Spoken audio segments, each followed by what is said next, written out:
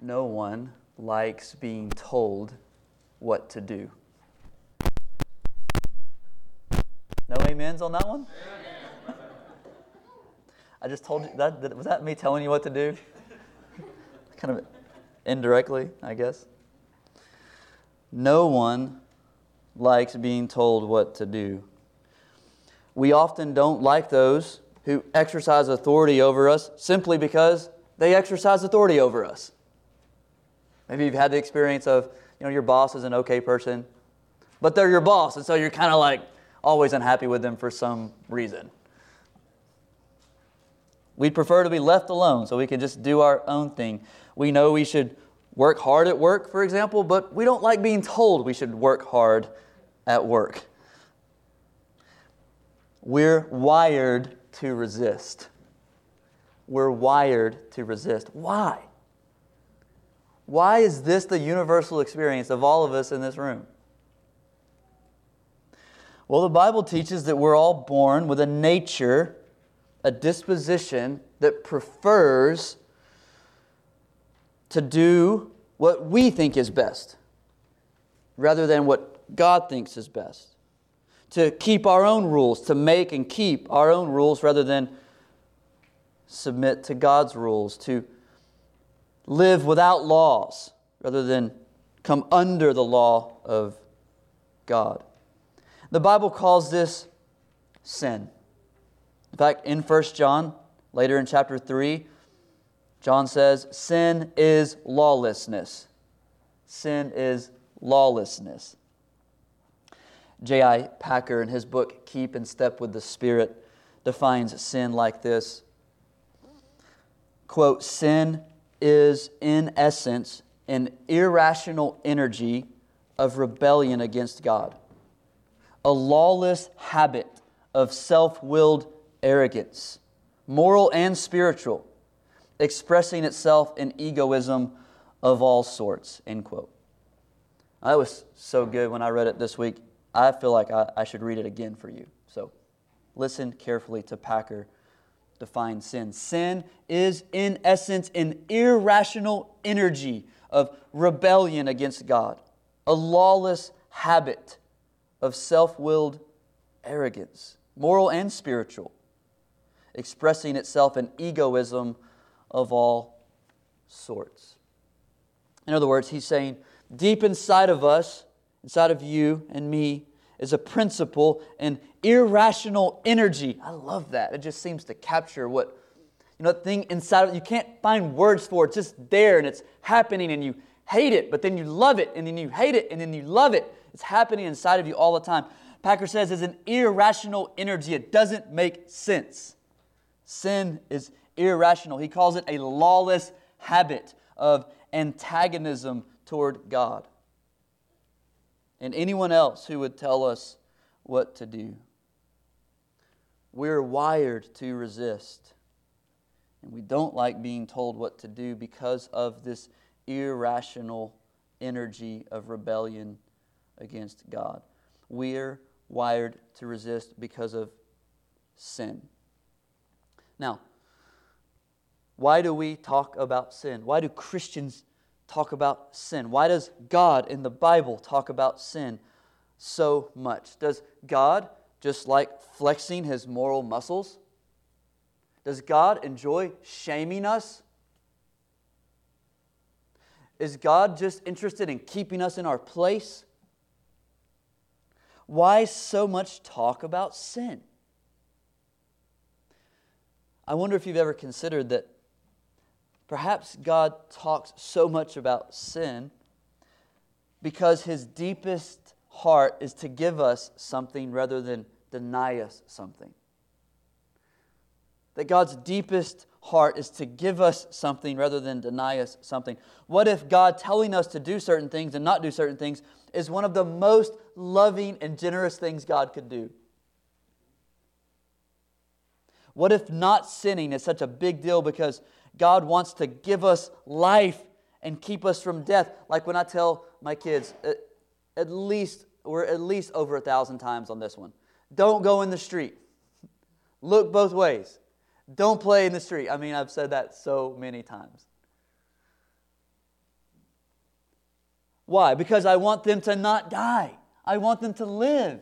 I want them to play in the yard with me, their father, who wants to own them in all the sports we're playing.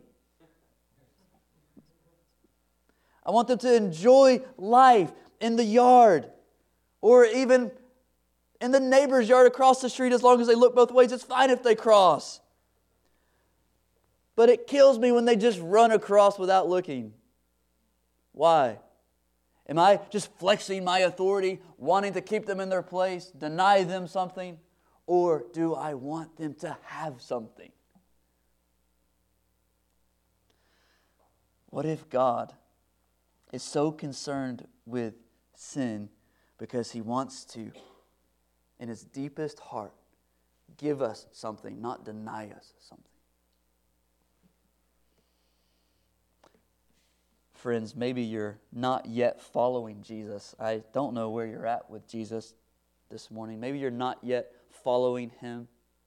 Maybe you think that Christianity, maybe you've been told even, or you've just assumed that Christianity is about keeping rules and performing rituals.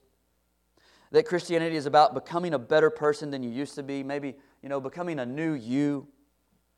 Well, the Bible certainly contains rules and commands, but friends, if that's what you think Christianity is, please hear me now. The essence of Christianity is not rule keeping, but knowing God, but having a relationship with the God who made you. God made you so that you could know Him and be known by Him. He's after your heart, not your outward moral successes. God wants relationship, not rule keeping. However, every healthy relationship has boundaries. So, the people God enters into relationship with are given commands, and then, as God enables His people to keep His commands, this really cool thing happens. Our assurance, our confidence that we really belong to Him increases. You see, many of you are here as Christians. You're following Jesus actively and actually following the Lord. But even still, you and I wonder sometimes whether you're really in the faith. You wonder whether you're really a child of God. You wonder whether your relationship with God is really real. Or are you just doing things to look good or feel good or please someone? You and I have doubts, and these doubts are normal, by the way, and shouldn't be just ignored. They shouldn't make you think you're weird or not spiritual enough or not a good Christian. Doubt is normal. And we all have it. In kindness, one of the things God has done in His Word and in our lives to meet us and help us in these doubts is to help us grow in obedience so that we can grow in our confidence that we are indeed His children. It goes like this. Let me break it down as simply as I can. God saves us in Jesus, and then God helps us grow in obedience to Jesus to increase our confidence that we really belong to Jesus. Let me say that again. God saves us in Jesus, then helps us grow in obedience to Jesus to increase our confidence that we really belong to Jesus. Obedience to God increases our assurance that we belong to God. Obedience increases assurance. And obedience, God's call for obedience, is one of the best things He could give us. I'm going to talk more about that at the end. But this is the main the main point of the text we're looking at this morning, that obedience increases our assurance. This is 1 John chapter 2, verses 3 through 6. If you want to find your way there, 1 John 2, 3 through 6. In these 4 verses, we're going to see 4 things. We're going to see, number 1, I'm going to give you the 4 points. If you want to jot them down, then we'll get into them one at a time. Number 1, we're going to see that obedience reveals relationship, verse 3. Obedience reveals relationship, verse 3. Number 2, we'll see that no obedience reveals no relationship, verse 4. no obedience reveals no relationship, verse 4. And then 3, obedience proves our love for God, verse 5. Obedience proves our love for God, verse 5.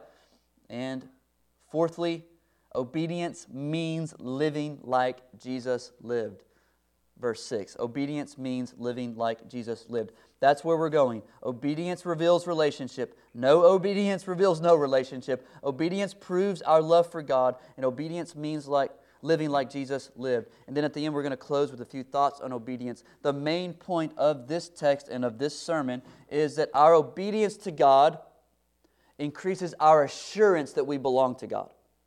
Obedience increases assurance. And that all of this is a beautiful gift. This call to obedience is a beautiful gift from God to us. Number 1, our obedience to God reveals that we have a relationship with God. 1 John 2, chapter 2, verse 3. And by this, and by this we know that we have come to know Him, if we keep His commandments. By this we know that we have come to know Him, if we keep His commandments. Now in chapter 1, we learned that our posture towards sin reveals whether we're in the light or not. That's chapter 1, verses 5 through 10. Look at verse 6 in particular. 1:6. If we say we have fellowship with Him while we walk in darkness, we lie and do not practice the truth. Our posture towards sin reveals whether we're in God's light or in the darkness. Then, in the first 2 verses of chapter 2, we're reminded that God's people do sin. Verse 1 is one of my favorite verses in the Bible. 2:1. I'm writing these things to you so that you may not sin. But if anyone does sin, you're like, whew, good, that's me. If anyone does sin, we have an advocate with the Father, Jesus Christ, the righteous. So we're reminded in those first 2 verses that God's people do sin, but God has made provision for our sin in Christ. Now, in these next few verses of chapter 2, John moves one step further and says that God's people don't just avoid sin and don't just confess sin, but are, on a more positive note, actively trying and seeking to obey God's commands or live lives that look like Jesus' life. Verse 3 begins this little section. In verse 3, John lays out one of the tests that we can use to discern whether we know God. By this we know. This is a litmus test. By this thing I'm about to say, by this we know that we have come to know Him. This is really good news. God wants to help you know whether you know Him. That's good news, right? He doesn't just leave it to us to figure it out. This is called the moral test. And John's going to come back to this test again and again in the letter. This is just the first time, really, he brings it up. It's called the moral test. I mentioned this a few weeks ago, how there are also the relational test and the doctrinal test. 1 John has these 3 tests that are meant to help us discern whether we're in the faith, whether we're truly following Christ. None of these tests, I said a few weeks ago, are meant to be binary. They're not either or. Like, they're not meant to say, hey, either you are obeying God or you're not.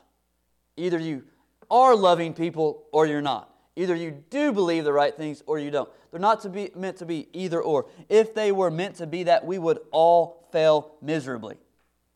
Because none of us obey perfectly, love perfectly, or even believe perfectly. So what's going on here? John is giving us these tests, moral, relational, doctrinal, in order to help us and help the church discern false teachers and false teaching. He's saying the gospel, truth, real Christianity looks like this.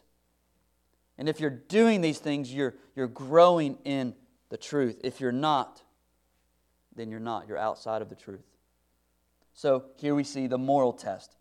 It's simple. Verse 3 again. By this we know that we have come to know Him if we keep His commandments. This is pretty straightforward. If we keep His commandments, we can know that we know Him. We know Him if we obey Him. John is insisting that no religious experience is valid if it doesn't come with a changed life. If it doesn't have moral consequences. Other religions, certainly, you guys may be thinking about all your Mormon friends right now who are super swell people. probably some of the nicest people you know. Or even friends who are atheists or whatever they are, and they're really upstanding kind of people. It's certainly true that other religions or people with no religion can have a high moral fiber. So this isn't the only test in the letter. This is one of three: moral, relational, doctrinal. But this is the moral test. John is saying that these false teachers who were plaguing these churches he's writing to were claiming to have fellowship with God while walking in darkness. Again, chapter 1, verse 6. If we say we have fellowship with God while we walk in darkness, we lie. We don't practice the truth. John comes back and says, no, that's not possible. It's not possible to say you have fellowship with God and then live however you want. Knowing God, according to John, is not knowing facts about God. It's not recognizing God's work in the world, but knowing Him personally. I've sat in some membership interviews over the years. It's none of you in this room, by the way, okay? This is over the years. I've heard people say things like, I know I'm a Christian because I know God's always been with me because I've seen Him at work in this way, and this way, and this way, and this way. And I'm like, yeah, that's probably true. But that doesn't necessarily mean you have a saving knowledge of God, just because you recognize His work. A lot of people recognize God's work in the world and in their lives. John is saying that real knowledge of God is not about knowing facts, recognizing God's work, but rather knowing Him personally. By this, we know that we have come to know Him. Christianity is about knowing a Him, Jesus Christ, God in the flesh. John is more interested in what this knowledge produces than what it is. His focus here in this text is on the result of this knowledge, namely obedience. We can know that we have come to know Him if we keep His commandments. You may be thinking, well, then no one can really know if they know God because no one keeps God's commandments perfectly. You're like, John, I screwed up this morning. Yesterday, I was a complete jerk all week long. I've been a complete jerk my whole life. I don't know where you are. How can anyone know that they know God if this is the standard? Well, John isn't saying you have to obey perfectly to know if you know God. Again, this isn't binary. Either you obey God or you don't. Right? One slip up, you're out. You can never know if you're really His. He's saying that those who strive, keyword, strive to conform their lives to God's commands can know that they belong to God. This striving is the evidence of a real knowing. It won't be a perfect striving, but it will be a present striving. As Packer says again, quote, the Christian's life must be one of righteousness as the expression of his repentance and rebirth. That is basic, he says, end quote. So obedience to God is basic Christianity. Those who know God increasingly obey God. I was talking with a church member this week and was reminded of an illustration that I think it's David Powlison uses in one of his books or a lecture or something. You know, I hear stuff sometimes. It came from someone else. I don't know where it came from. It's not me. It's one of the best illustrations on the Christian life, though. I think it was Powlison. He says, it's like walking up a staircase with a yo-yo, right? Up and down the yo-yo goes. You guys following me? I'm probably going to butcher this. But you're going up. So the yo-yo might be down, but the down there is further up than it was down there because you're going up a staircase. That's Christianity. That's what a Christian's life looks like. Steadily going up while we go down and up and down and up. This striving is evidence of real knowing. Those who know God increasingly, not perfectly, but increasingly obey God. Specifically, John says it's those who keep, quote, His commandments, God's commandments, who can know that they know God. Now, what does this mean? What does His commandments mean? Well, there's no hint in 1 John that John is concerned about obedience to the Mosaic law. John isn't trying to make these Christians into good Jews. He's after something far more profound. And I think chapter 3, verse 23 helps us understand 2:3. So look at chapter 3, verse 23. This, John says, this is His commandment, that we believe in the name of His Son, Jesus Christ, and love one another just as He has commanded us. So what's the commandment? Believe in Jesus, love one another. So he summarizes God's commandment, notice singular, this is His commandment, singular, as believing in Christ, loving other Christians, and this is the essence of what God has commanded, or what God wants from His people, that they believe in His Son and love His church. This reminds us of what Matt just read for us from the Great Commandment in Matthew 22, that we should love the Lord our God with all our heart, soul, mind, and strength, and love our neighbor as ourself.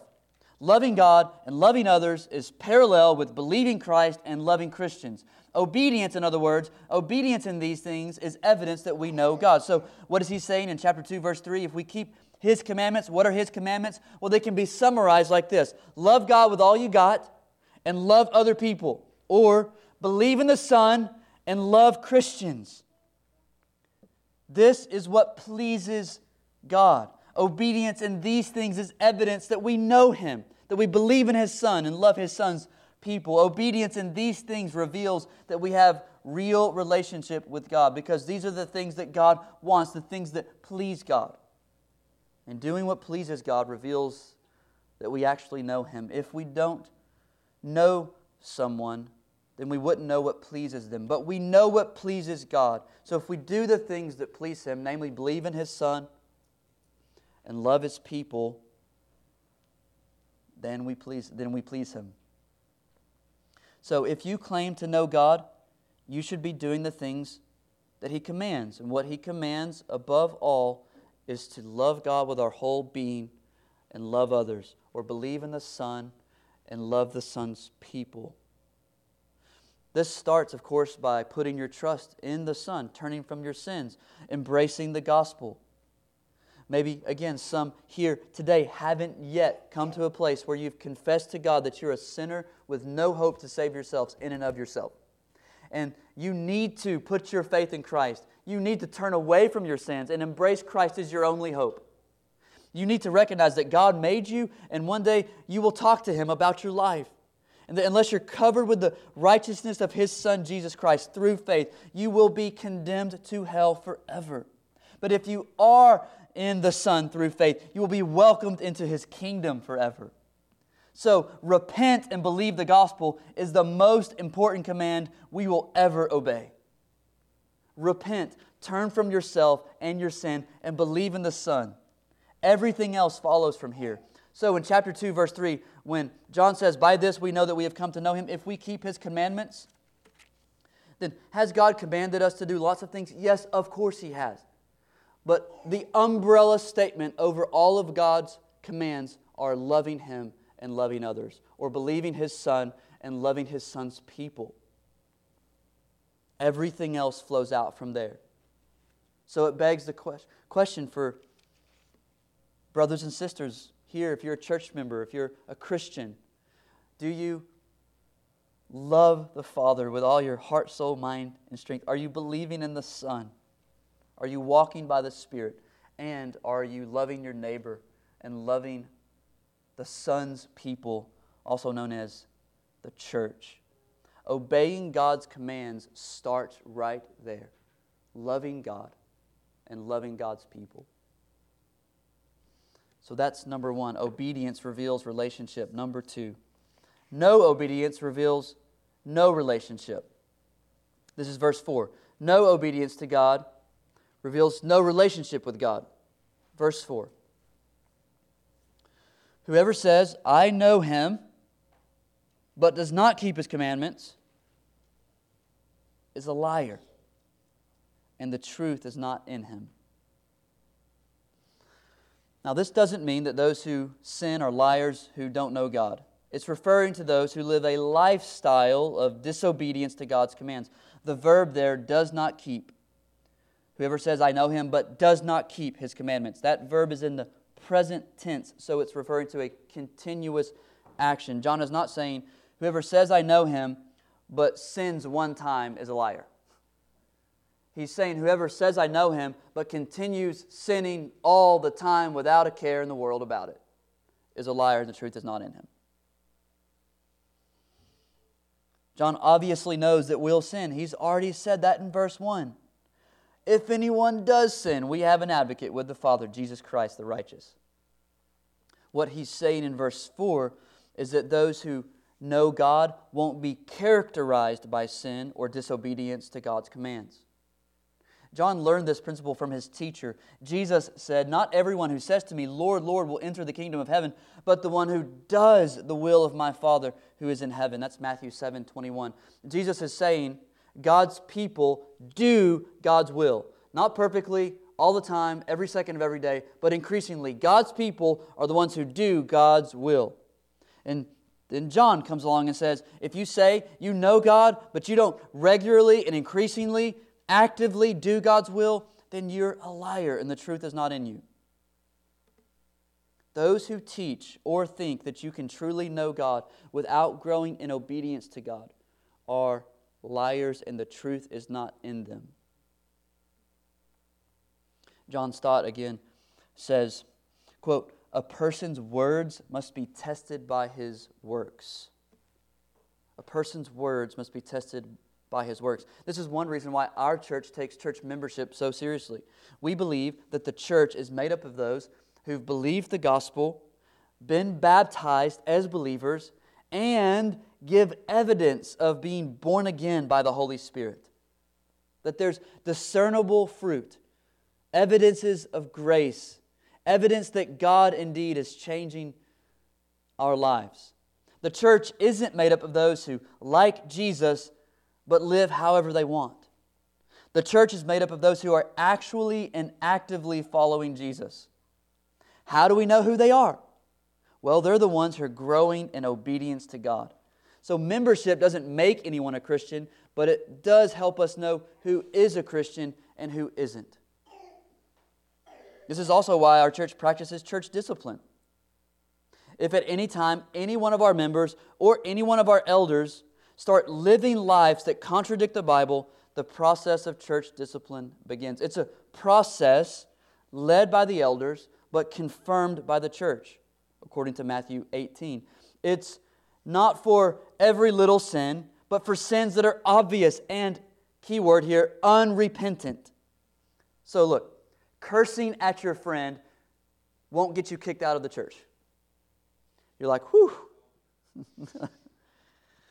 But repeatedly lying and gossiping or stealing, looking at pornography, or whatever else sin you want to name, without any desire to change, without any understanding that that's wrong, will begin a process of church discipline. And I know this feels harsh. No one likes being told what to do or how to live. But if the Bible's right, and if a Christian is someone who increasingly obeys God, then to come along someone and say, hey, you're not increasingly obeying God, in fact, you're doing the opposite, therefore you're in danger, that's not judgmentalism, that's love. Like if you see your friend headed down a path that ends with a cliff, you're going to gently tell them to please turn around. Not because you hate them, but because you love them. So the members of the church are responsible. We are responsible to encourage one another toward obedience and pray for one another and warn one another and help one another follow Jesus more and more every day. No obedience to God reveals no relationship to God. That's verse 4. Number 3, verse 5. Obedience proves our love for God. Verse 5, but whoever keeps His word, in him truly the love of God is perfected. Whoever keeps His word, in him truly the love of God is perfected. Our obedience proves our love for God. John broadens his commands to His word. Notice verse 3 and 4, he uses language of command or commandments. Now, verse 5, he says, word, keeps his word. He's broadening the scope. He's referring to God's will in general. This verse is saying that obeying God's word and all that it says is evidence that we love God. True love for God is revealed in obedience. Packer's just absolutely right. This is basic Christianity. What we are often prone to think is that our love for God is based on how we feel. Maybe when we're doing our quiet times, do we feel something? Or we're in worship, do we feel something? And by the way, I'm all about that, man. I want my affections to be stirred up every morning and every Sunday morning. I long for that. I love that. It's a huge part of our faith. But to say, well, if I felt something, then therefore I'm saved. Or let's take it another direction. Say, well, I'm serving in the church. I've got gifts. I can teach. I can lead. I can serve. I'm generous. I do all this stuff. Therefore, I'm good with God. And you're basing your relationship with God based on your spiritual gifts or using your spiritual gifts to serve the church. Which is not bad, but is it enough? No, John is trying to say to us repeatedly, true love for God is revealed in obedience. John is basically saying true love for God is way less glamorous than you probably realize. It's not based on mystical experience, sentimental language, using gifts to serve the church. Again, listen to Packer. All through the New Testament, when God's work in human lives is spoken of, the ethical has priority over the charismatic. End quote. The Bible repeatedly tells us that character is more important than gifts or knowledge. Character is more important than gifts or knowledge. I love how Mark Dever says, if you read a bunch of books on theology, but you're not willing to go pick up a widow and bring her to church, you may not be a Christian. Do you believe that? And you can fill in the blank. If you serve faithfully in your local church, but you won't get out of your comfort zone to serve another Christian in a way that you wouldn't prefer. If you love reading and studying, if you love singing, but you don't love talking to other Christians, being with other Christians, it begs the question whether your knowledge of God is real knowledge. Real knowledge of God is rooted in obedience, not experience, not serving, not gifts. John says the love of God is perfected. That word just means completed for those who obey His word. Love of God, there may be better translated love for God, as the NIV says. Love for God is truly made complete. Chapter 5, verse 3 helps us a little bit on this. Chapter 5, verse 3, this is the love of God, that we keep His commandments. This is the love of God. How do you know whether you love God? Are you keeping His commandments? Love for God is revealed by obeying God. Jesus Himself says this several times in John's Gospel. He says, if you love me, you will keep my commandments. If anyone loves me, he will keep my word. If you keep my commandments, you will abide in my love.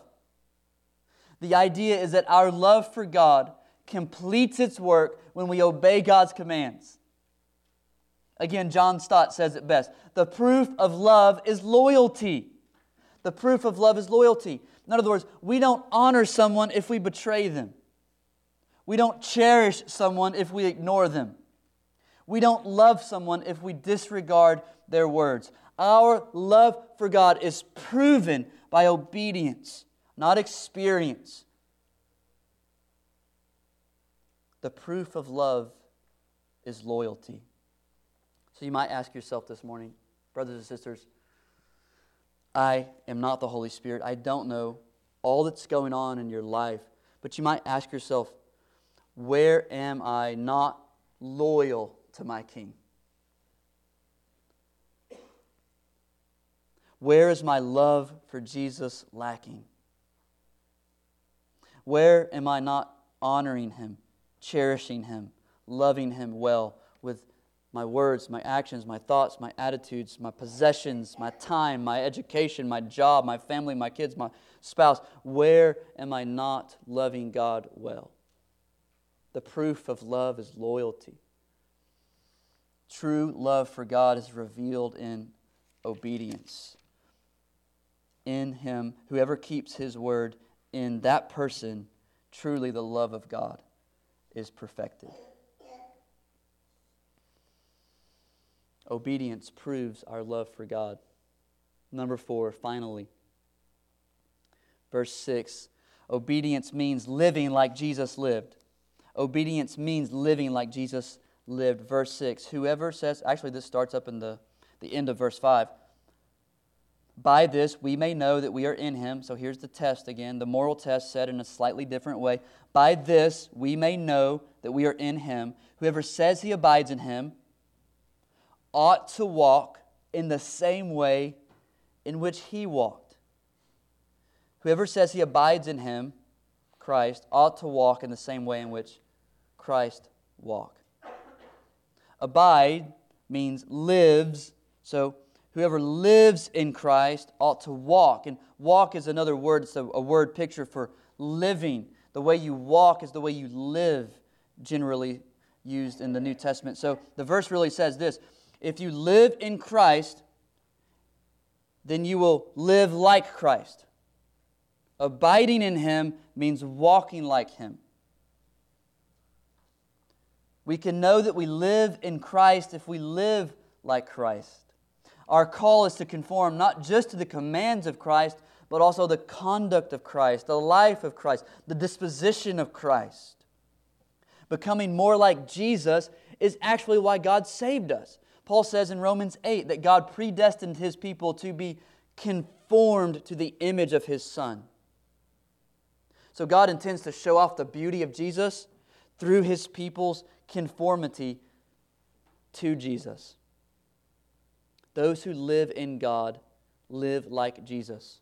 So this begs the question, how did Jesus live? And I thought about making this like a huge part of the sermon. I'm just going to say a few things. If you want more on this topic, start reading the Gospels. Matthew, Mark, Luke, and John. How did Jesus live? Read the Gospels. Let me just summarize, I hope, a few of the main things we learn about Him in those Gospels. How did Jesus live? He was full of grace and truth. He loved sinners. He, found the best word here. I don't want to say not love, because I think He did love them. He did not enjoy the attitudes of the self-righteous.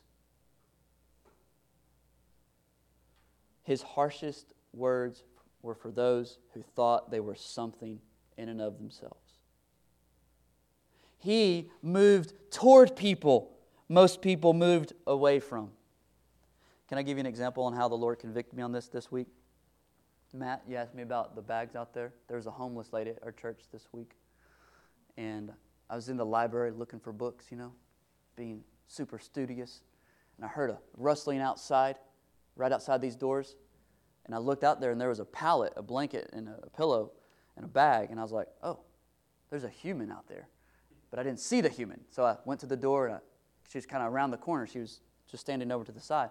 And I immediately shrunk back. And I was like, oh no, what do I do? And I had the thought, well, I could go back to my office, get back to work, put my nose back in my books. Or, and I think this was the Holy Spirit, I hope, or I could go talk to her. Right? And this is not to boast, because my flesh wanted to go back to my books. Books are safe. Books are safe. I had no idea what I was going to get into if I went out there. So I just grabbed some water bottles and went out there, talked to her for like 5 minutes, tried to help in some ways. Saw her the next day, same thing. But the Lord convicted me, showed me in my heart I would prefer to move away from people that I'm not comfortable with. But Jesus actually did the exact opposite. Oh, you're a leper? Let me touch you. You're a prostitute. You've slept with all these guys. Okay, all right, let's have a conversation. You're a tax collector. Can I come to your house for dinner? I'm inviting myself over.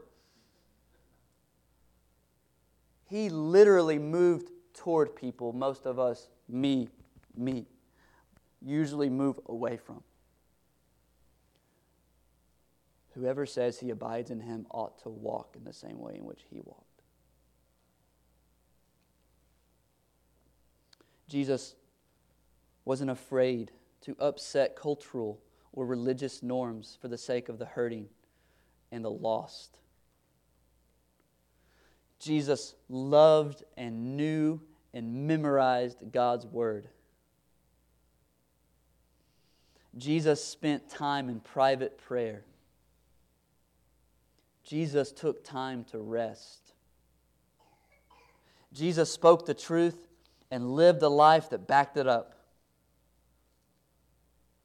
Jesus suffered with patience and courage.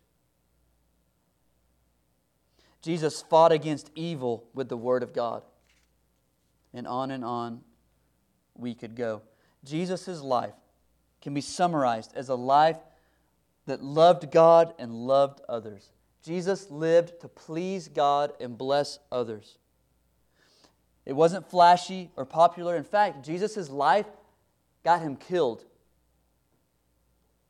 But his life honored God and forever changed the world and has forever changed many of our lives. So what is God's will for your life? College student, grad student, young 20-something, 30-something. What does God want for you? Whoever says he abides in him, walk in the way he walked. Walk like Jesus walked. Live like Jesus lived. You're like, well, I don't know. This guy, this girl, this relationship, this job, I don't know what to do. I don't know what you should do either.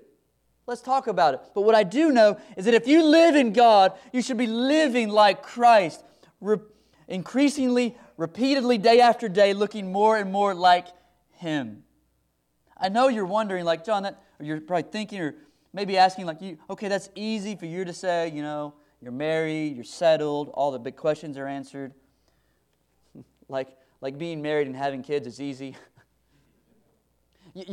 You're asking, well, what about all the things, man? I got all these questions, all these conundrums, all these fears, all this uncertainty. I don't know what to do. Well, a couple things. God gave us a conscience and God gave us a church to help us be more like Jesus. So if you're unsure about whether you should or should not do something, ask, would Jesus be pleased with this? Would this help me walk more like Him? And then ask a trusted brother or sister what they think. You're like, I could never bring this up, or I don't want to bother them with this. Okay, well then keep struggling with it by yourself. Or you could go to the church, to brothers and sisters who maybe have been there before and offer help and counsel and at the very least prayer and encouragement.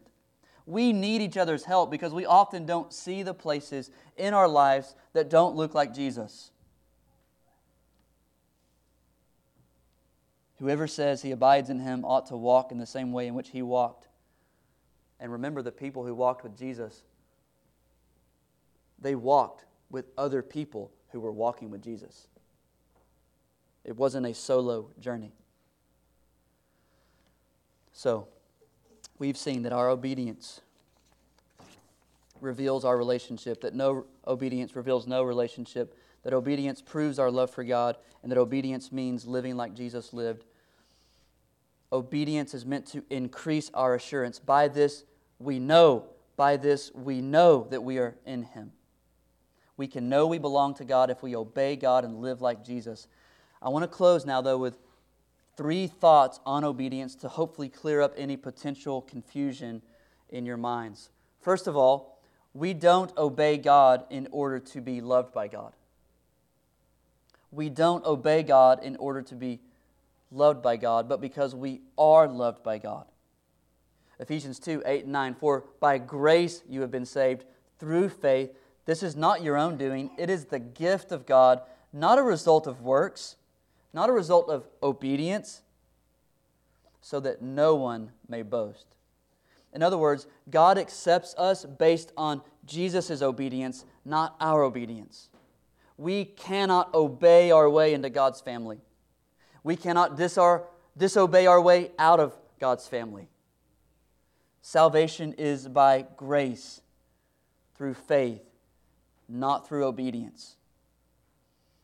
As Tim Keller said, quote, "The central basis of Christian assurance is not how much our hearts are set on God, but how unshakably His heart is set on us." We don't obey God in order to be loved by God, but because we are loved by God. That's why Jesus says, "If you love me, then you will obey me." So love starts, obedience follows. Secondly, not all obedience is created equal. Not all obedience is created equal. Obeying God is always a good idea, but many times, if we're honest, our motivations for obedience are more about us than about God. We often want to look good and impress people, so we obey to create an image of godliness rather than out of a love for God. Now, I would say that I would rather you obey than not obey, even if your motives aren't all the way right. Because I'm not sure that our motives will ever be all the way right. However, it's a good idea to think carefully and pray often for your motives in your obedience. That we would want to obey out of love for God, not a love for our appearance and our image. And this leads to a third truth. Without the Holy Spirit, true obedience is not possible. Without the Holy Spirit, true obedience is not possible. Paul says we all are being transformed from one degree of glory to another. For this transformation, this comes from the Lord who is the Spirit. We need the Holy Spirit to be truly transformed. C.S. Lewis wrote an essay titled "Three Kinds of Men," where he argues that there are three kinds of people in the world. The first kind of person, he says, only live for themselves, and they just do whatever they want, without any restraints all the time.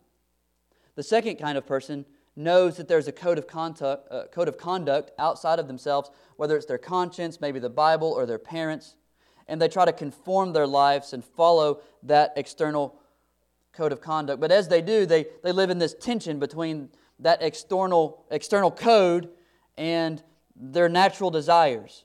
And they go back and forth. They know they should do these things, but they really want to do these things.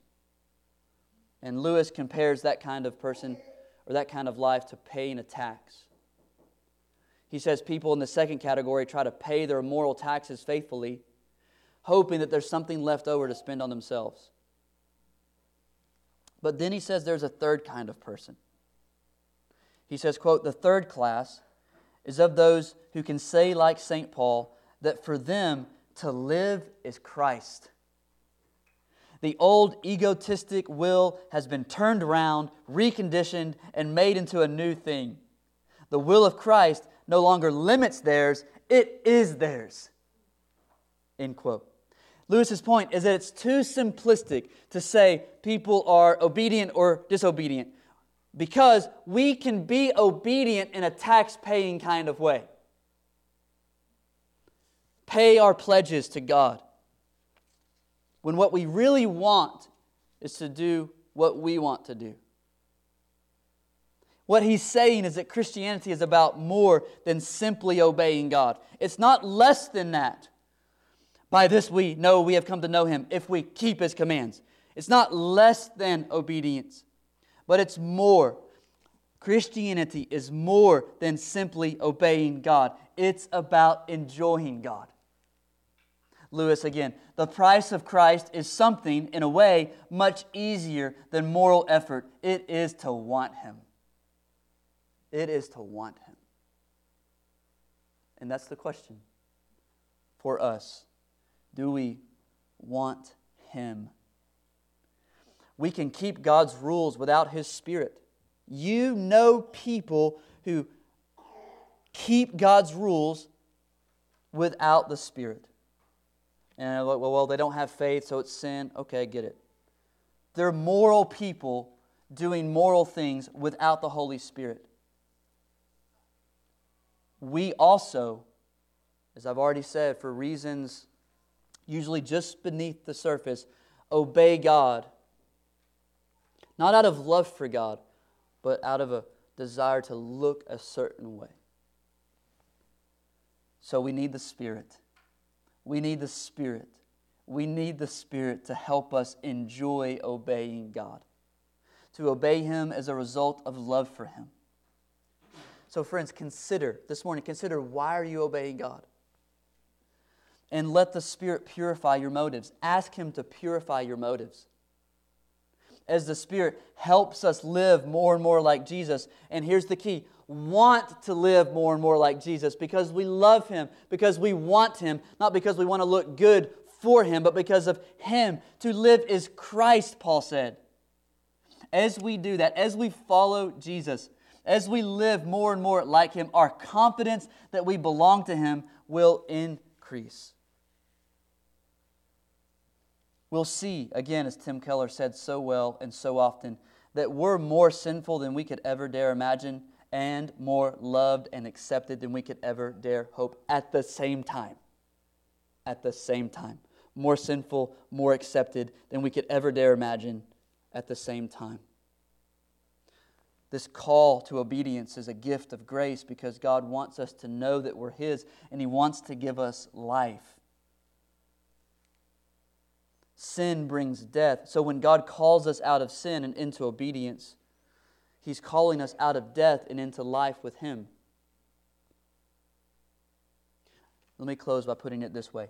No one likes being told what to do, but the call to obey God and to enjoy obeying God is an invitation for us to be resurrected as we move out of the death of sin and into the life of obedience. Let's pray together. Father in heaven, Your word is so clear that we must obey You if we claim to truly know You. And its clarity is scary because we all struggle to obey You. We all struggle to obey You. So, Father, please send Your Spirit to help us, to be a mirror for us, to show us and reveal to us the things we need to see in our lives that aren't pleasing to You, the ways we're walking that don't reflect the way Jesus walked. Help us to see these things, own these things, confess these things, turn from these things, and help us, above all, help us to enjoy obeying You. Help us to love obeying You. Change our hearts by the power of Your Holy Spirit. We pray in Jesus' name. Amen.